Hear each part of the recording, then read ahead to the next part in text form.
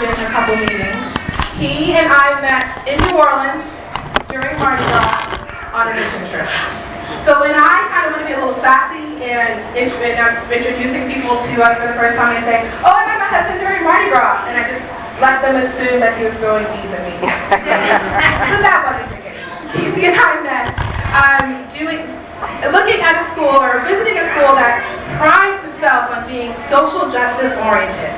In fact, part of their program was that all of their students were required to do these practicums, that they were required to go out and work in some sort of environment like a homeless shelter or work at a housing development. And so what they did was kind of tricky, it was kind of sneaky. They were a small school, and so they needed to raise money and raise awareness, and they needed to invite prospective students to check out the school. So what they would do is they would host a week during Mardi Gras where they would invite mission trips from local churches, and they would invite their prospective students. I was there on the mission trip part. TC was there to check out the school as a prospective student. He ended up actually going there. But I remember that week, I come from a small Texan town. We don't really talk about justice. We don't really think about the needs of the urban poor. I went to mostly affluent churches, and so anytime we thought about doing something for others, it was always for people in another country and overseas. And so being in New Orleans and really seeing the needs of the city, really engaging with the brokenness of the system, seeing the gaps in some of these systems, really started to move me to ask, what does it look like for me as a Christian to engage in the work of justice, and is that even a value for us as Christians? So one night, I was sitting in what they call the lounge, which is kind of a common area with some current students and then my group. And so for the context, the church that we came from, we ran about 2,000 people a weekend. Our pastor drove a Lexus. It was in a really affluent neighborhood. And so all of us were kind of asking these questions and pushing back on the students like, well, when does Jesus ever really say this about justice? Is the word justice really in the Bible? And is it for today? And why can't people pull themselves up by their bootstraps? And we were all just kind of pushing on them and asking them these questions. And through the course of that conversation, I noticed that there was this attitude from the students that they shared to us that was kind of like, oh, you sweet, dumb little Christians, you don't really know, we're the good Christians, we know, we're doing the work. And so it kind of all came up, we were all feeling really tense with each other, and it kind of all blew up when somebody stood up and she said, I'm an activist for the kingdom. And if you're going to follow Jesus, you need to be an activist too. And that shut the whole thing down. All of us were I don't want to be like you.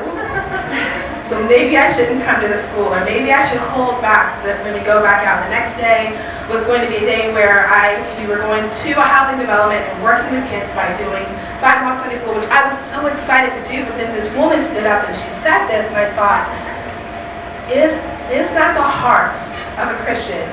Is that what happens to the heart of a Christian when they start to engage in the work of justice? They start to get puffed up. They start to think that they're better. Does justice become the thing that they seek and not looking like Jesus, not the kingdom of God? And how is their work of justice any different than my favorite social justice activist who is on Instagram or who is giving millions of dollars to their favorite organization? How are they different than Angelina Jolie? And so I really wanted to kind of draw that in my own heart, because what it felt like in that moment, in that lounge, it felt like 1 Corinthians 3:1, where Paul says, if I speak in tongues of men and of angels, but have not love, I am only a ringing gong and a clanging cymbal. That's what it felt like. It didn't feel like she was loving. It didn't feel like she loved the people that she was engaging with. She surely didn't feel like she was loving us. And I think that when we, as a community, start to engage how we want to engage with justice, when we start to think about how we want to practice justice, love really should be at the core of that, right? Mm-hmm. When we talk about we want to be a community that passionately loves God and purposefully seek the renewal of our city, it's rooted in the love of God that flows out of us to others. Mm-hmm. And so we're in this series called Love in Public for two reasons. We as a community are inspired by the words of Cornel West that says, never forget that justice is what love looks like in public. And second, we're gearing up to reintroduce ourselves to the community as an intentional, justice-minded church, because we are a community that values reconciliation, meeting the felt needs of our neighbor, and showing the love of God in tangible, practical ways.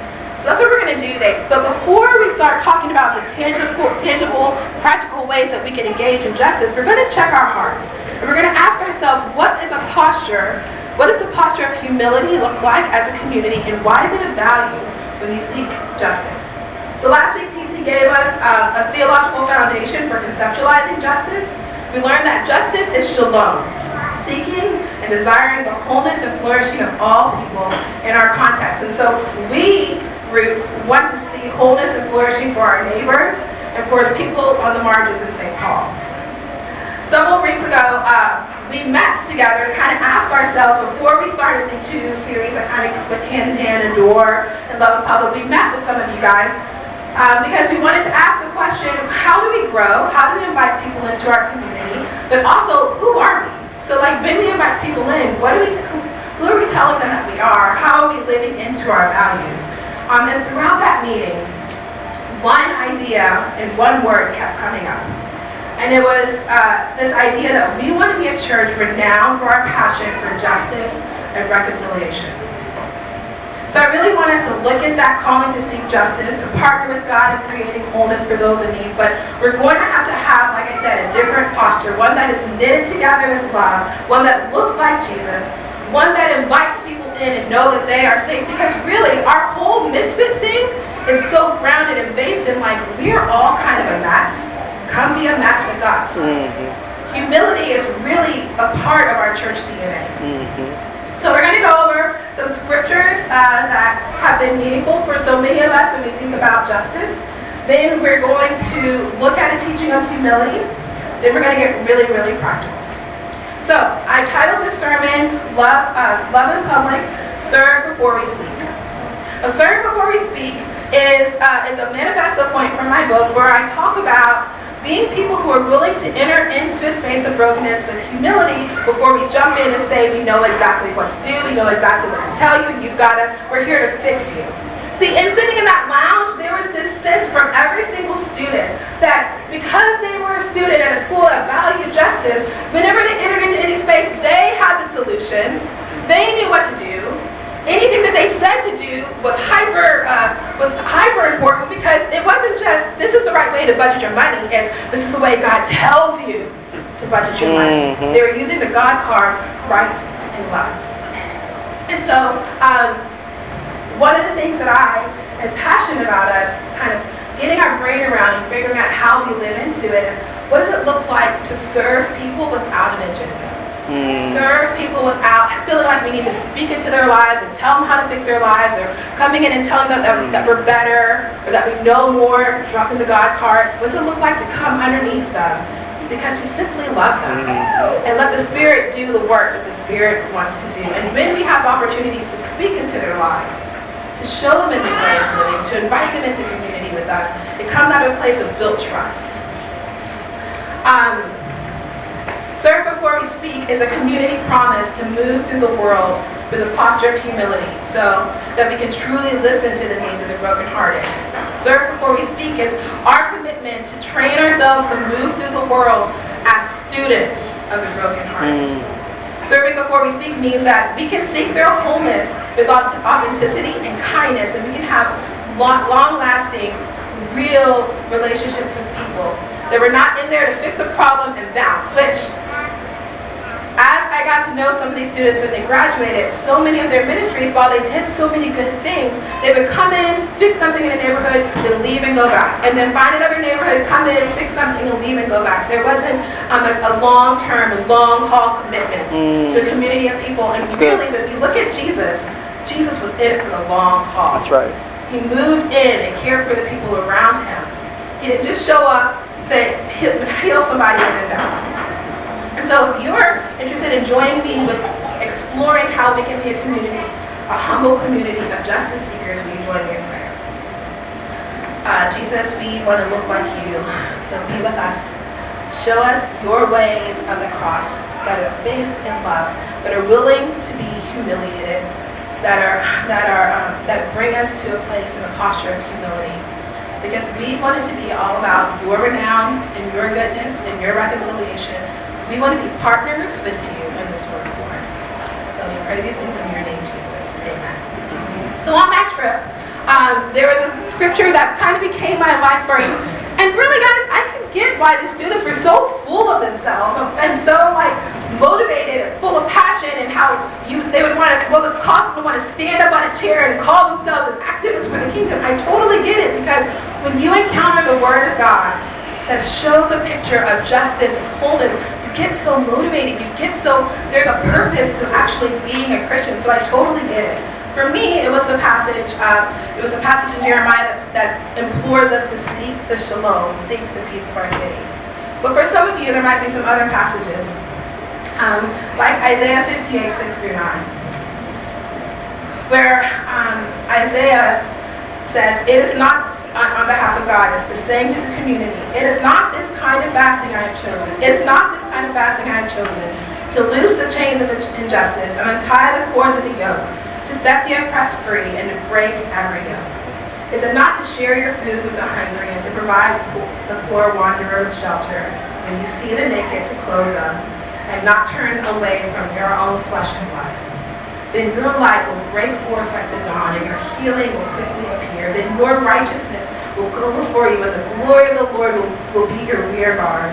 Then you will call, and the Lord will answer. You will cry for help, and He will say, here I am. Can you imagine somebody at the very beginning of their justice journey hearing that, having this picture of everything being made right, and as everything's being made right, you're growing closer to God, that He is so close that you can sense when He says, here I am? For so many of us, that might have been an important passage, and so it inspires us. Another passage that guides us and points us to practically living out justice is Micah 6:8. I have seen this on many a Reclaim Wood, so He has shown you, O mankind, what is good, and what does the Lord require of you but to act justly, to love mercy, and to walk humbly before your God. For like a J on the Myers-Briggs, that's like checklist, there we go, that's what justice looks like for me. And then another passage that reminds us to practically live lives that are focused towards justice, that incorporates, that connects our discipleship to Jesus with seeking justice, is the words of Jesus Himself, Matthew 25:40, when Jesus says, when His disciples say to Him, when did we see you sick or in prison and visit you? And Jesus says, the King will reply, truly I tell you, whatever you did for the least of these brothers of mine, you did for me. I mean, how do you argue with Jesus, right? So these three passages, among many others, point us to the heart of God for seeking shalom. And so I totally get, like I said, why these students felt so justified in their justice seeking. How they felt so righteous about the ways that they were seeking righteousness in their community. But I want us to be super mindful of the danger that posed. Because, like I said, in that very room, somebody who was just a little bit interested in justice was shut down and felt like I was inadequate and I didn't fit in. And that the only thing that I could do to engage with justice was move to New Orleans and do the work of these very people in exactly the same sort of way. Nadia Bolz-Weber, a pastor, a planting pastor from Denver, and one of my favorite authors, gives us this warning. She says, while we as people of God are certainly called to feed the hungry and clothe the naked, the whole we're blessed to be a blessing thing can be kind of dangerous. It can be dangerous when we self-importantly place ourselves above the world, wanting to descend on those below so we can be the blessing they've been waiting for, or like it or not. How many of us kind of feel like that when the church talks about justice and we talk about engaging with justice? Like, we're going to do this thing for those people whether or not they want it. Make sure you bring your canned goods because we're going to stock that food pantry whether or not they need more canned corn. Yeah. We're going to show up and we're going to do this thing because it makes our community feel really good to show it on Instagram. But serving before we speak asks us to step back and have a posture of humility and really listen and really lean in and really engage, because we are not interested in being a blessing because we've been blessed. We're interested in loving because we've been loved. Mm-hmm.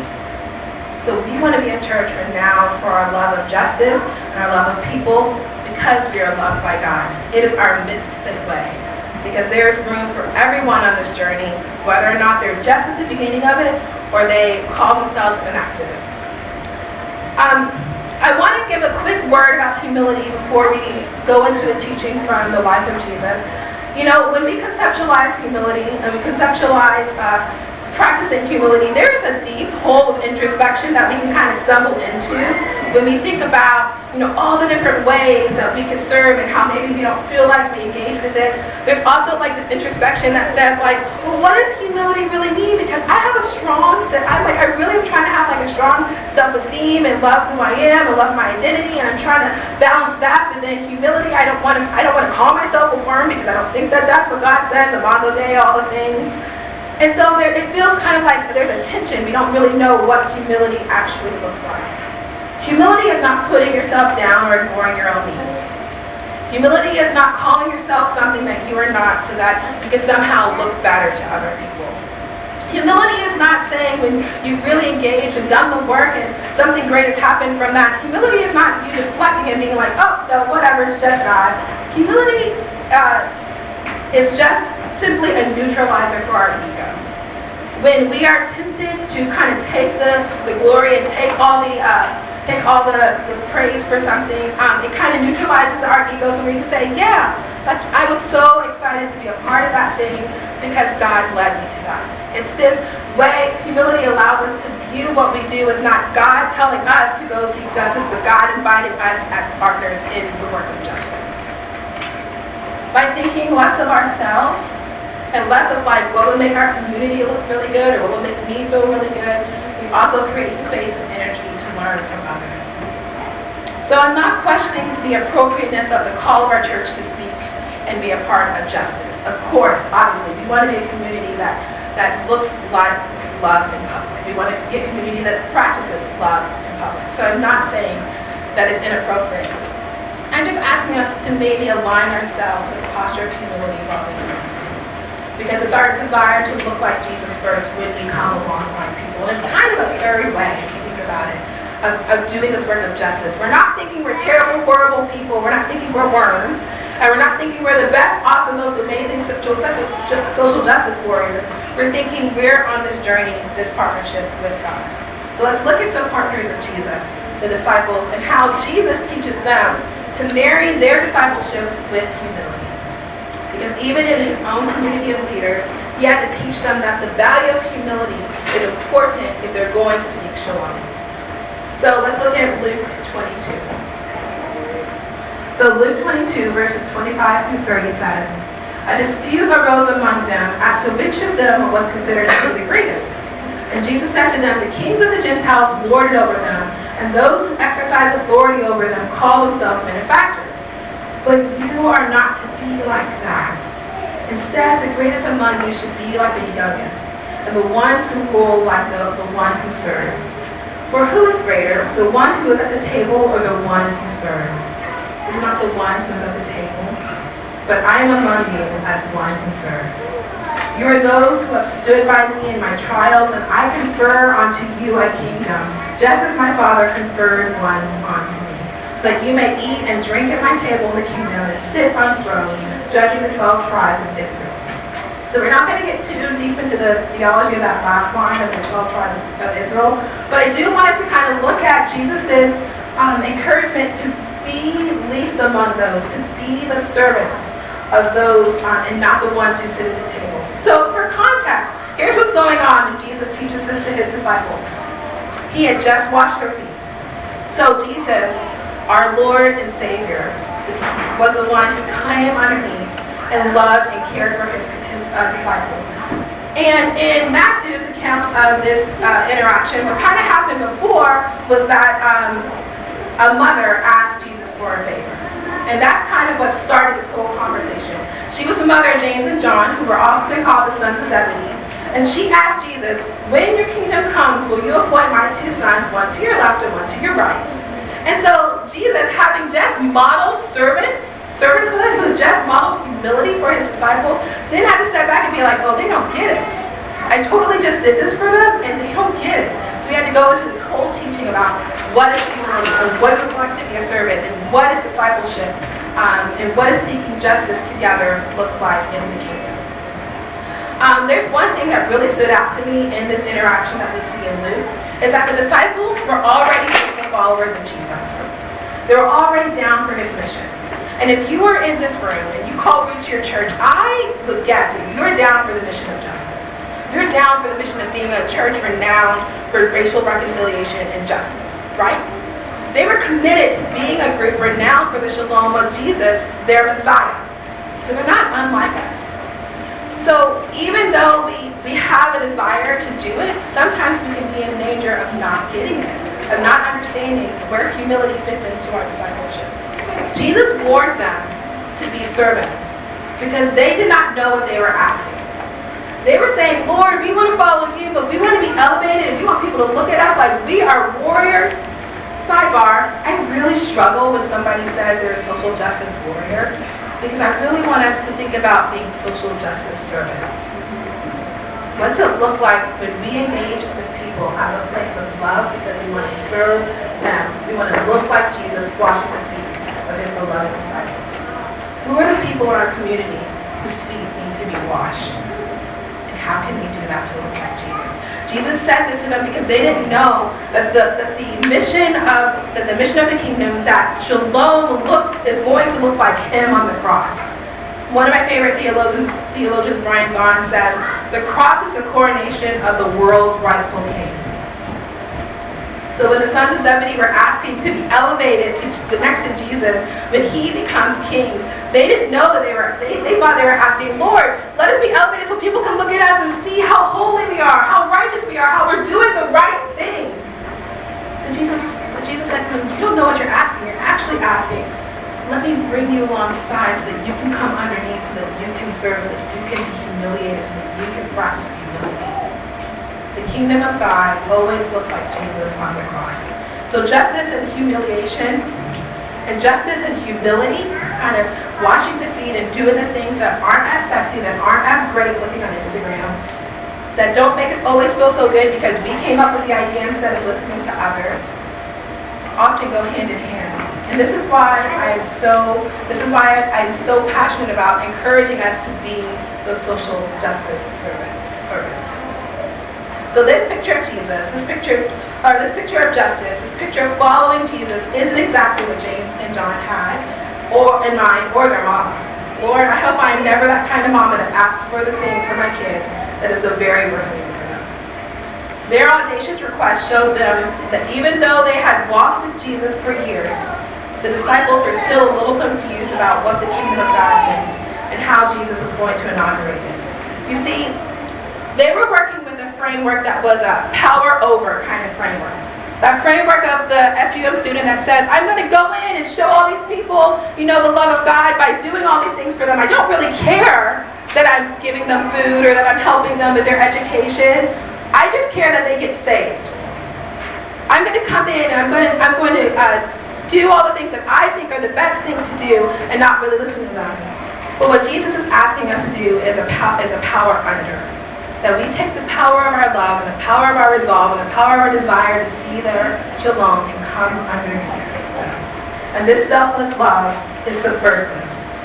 This selfless love is a framework for us as misfits. We recognize, through this series, we wanted to help you guys recognize that we as a community are uniquely gifted. And so I want us to spend some time looking at some of the things that we can do as a community to really engage and come underneath the people that we love in our community, the people that we want to show the love of God to, instead of just jumping in. Because we want to kind of take Frederick Buechner's words on calling to heart. He says, by and large, a good rule is to find out this. The kind of work that God usually calls us to is the kind of work that needs the most doing, that needs to be done the most, and that the world needs for us to do. It's the place, this is my favorite line of that, the place that God calls you is the place where your deep gladness and the world's deep hunger is met. So throughout this series, one of the things I want us to be practically doing when we're thinking about Sunday morning, gathering together, we're thinking about Roots, is asking God, where's our deep gladness as a community? what are we really good at? What are we really passionate about? And how can that meet a deep hunger in the Twin Cities, specifically here in Midway, Frogtown, like our neighbors? How can those two things be married? And so here are some of the things that we as a leadership team have thought about us doing. And each of them I'm so excited about because each of them have like a really special meaning to me. So the first thing is our Laundry Love Initiative.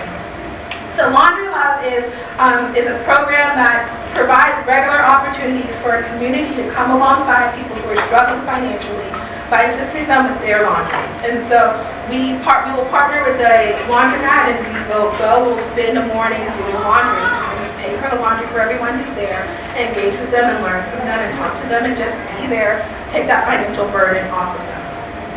This is really special for me for several reasons.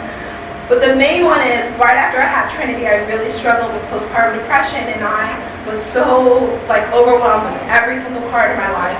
But one of the areas that was always getting neglected was our laundry.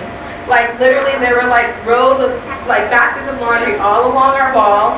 There were baskets of laundry kind of spilling out into our kitchen. There was dirty clothes kind of falling out of closets. It was really bad. And TC was working, and he was working full time, and he was going to seminary, and I was home with little kids, and I was really, really struggling, and I was kind of holding back from church. Going to church was so hard for me because I didn't want to engage with people because I was always so sad and overwhelmed, and I just felt like people would judge me if I showed up to church in the same outfit every single week, because that's all I had bandwidth to do was one load of laundry a week, and my kids. And so I kind of held back from church, but TC pushed me to go to church one Sunday.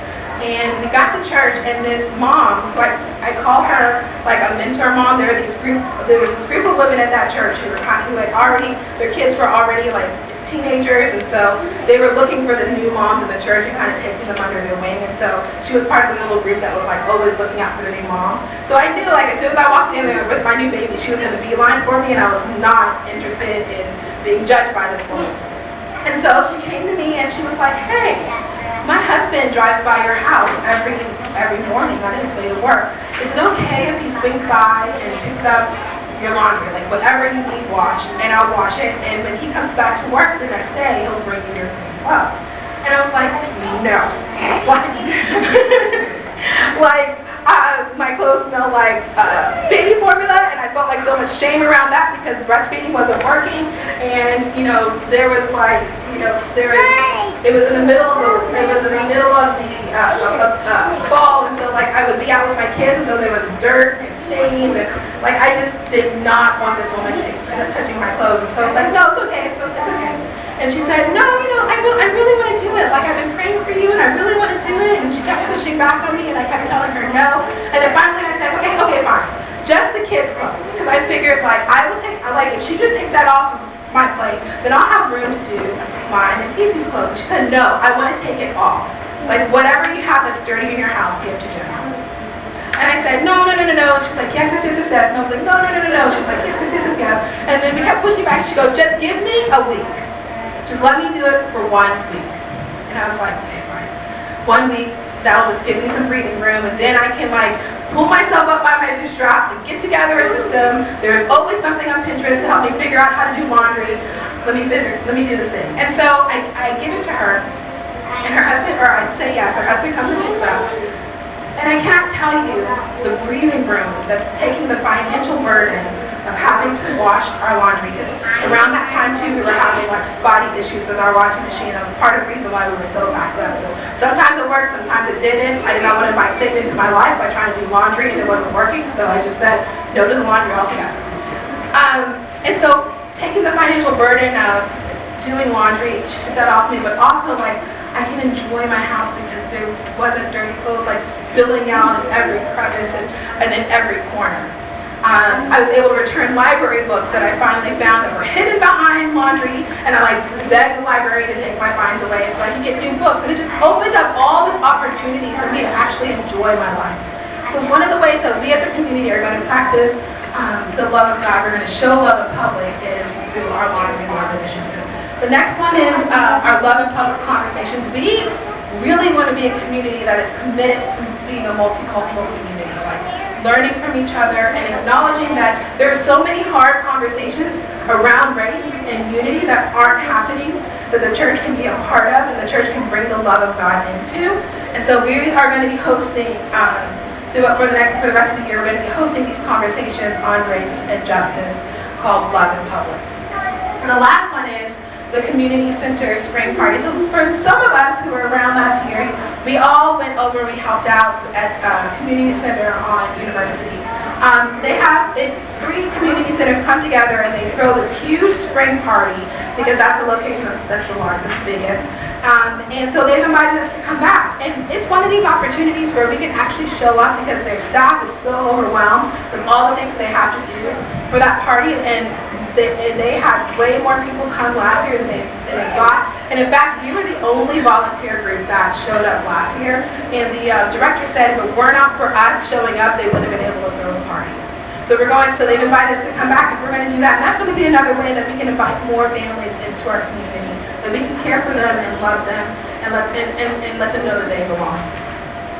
So as I close, I want to invite you to spend the next week praying about one of these initiatives, and any of these, as I shared with you my heart around them, that resonated with you. Be praying about that, asking God if you should be a part of that initiative. And next week we're going to have sign-up sheets because we really would love for as many of us as possible to show up for one of these things. This really is our heart, guys, is that we be a community that practices love in public. So will you join me in prayer? So this is a Christian prayer for the virtue of humility from the Jesuits. Lord Jesus, when you walked the earth, your humility obscured your kingship. Your meekness confused the arrogant, hindering them from grasping your purpose. Your nobleness attended to the destitute. Teach us to model your eminence, to subject our human nature to humility. Grant us a natural inclination to never view ourselves as greater than anyone. Banish all lingering sparks of self-importance that can elevate us greater than you. Let us feel, Lord, that we are in partnership with you for your kingdom and your shalom. Let our hearts always imitate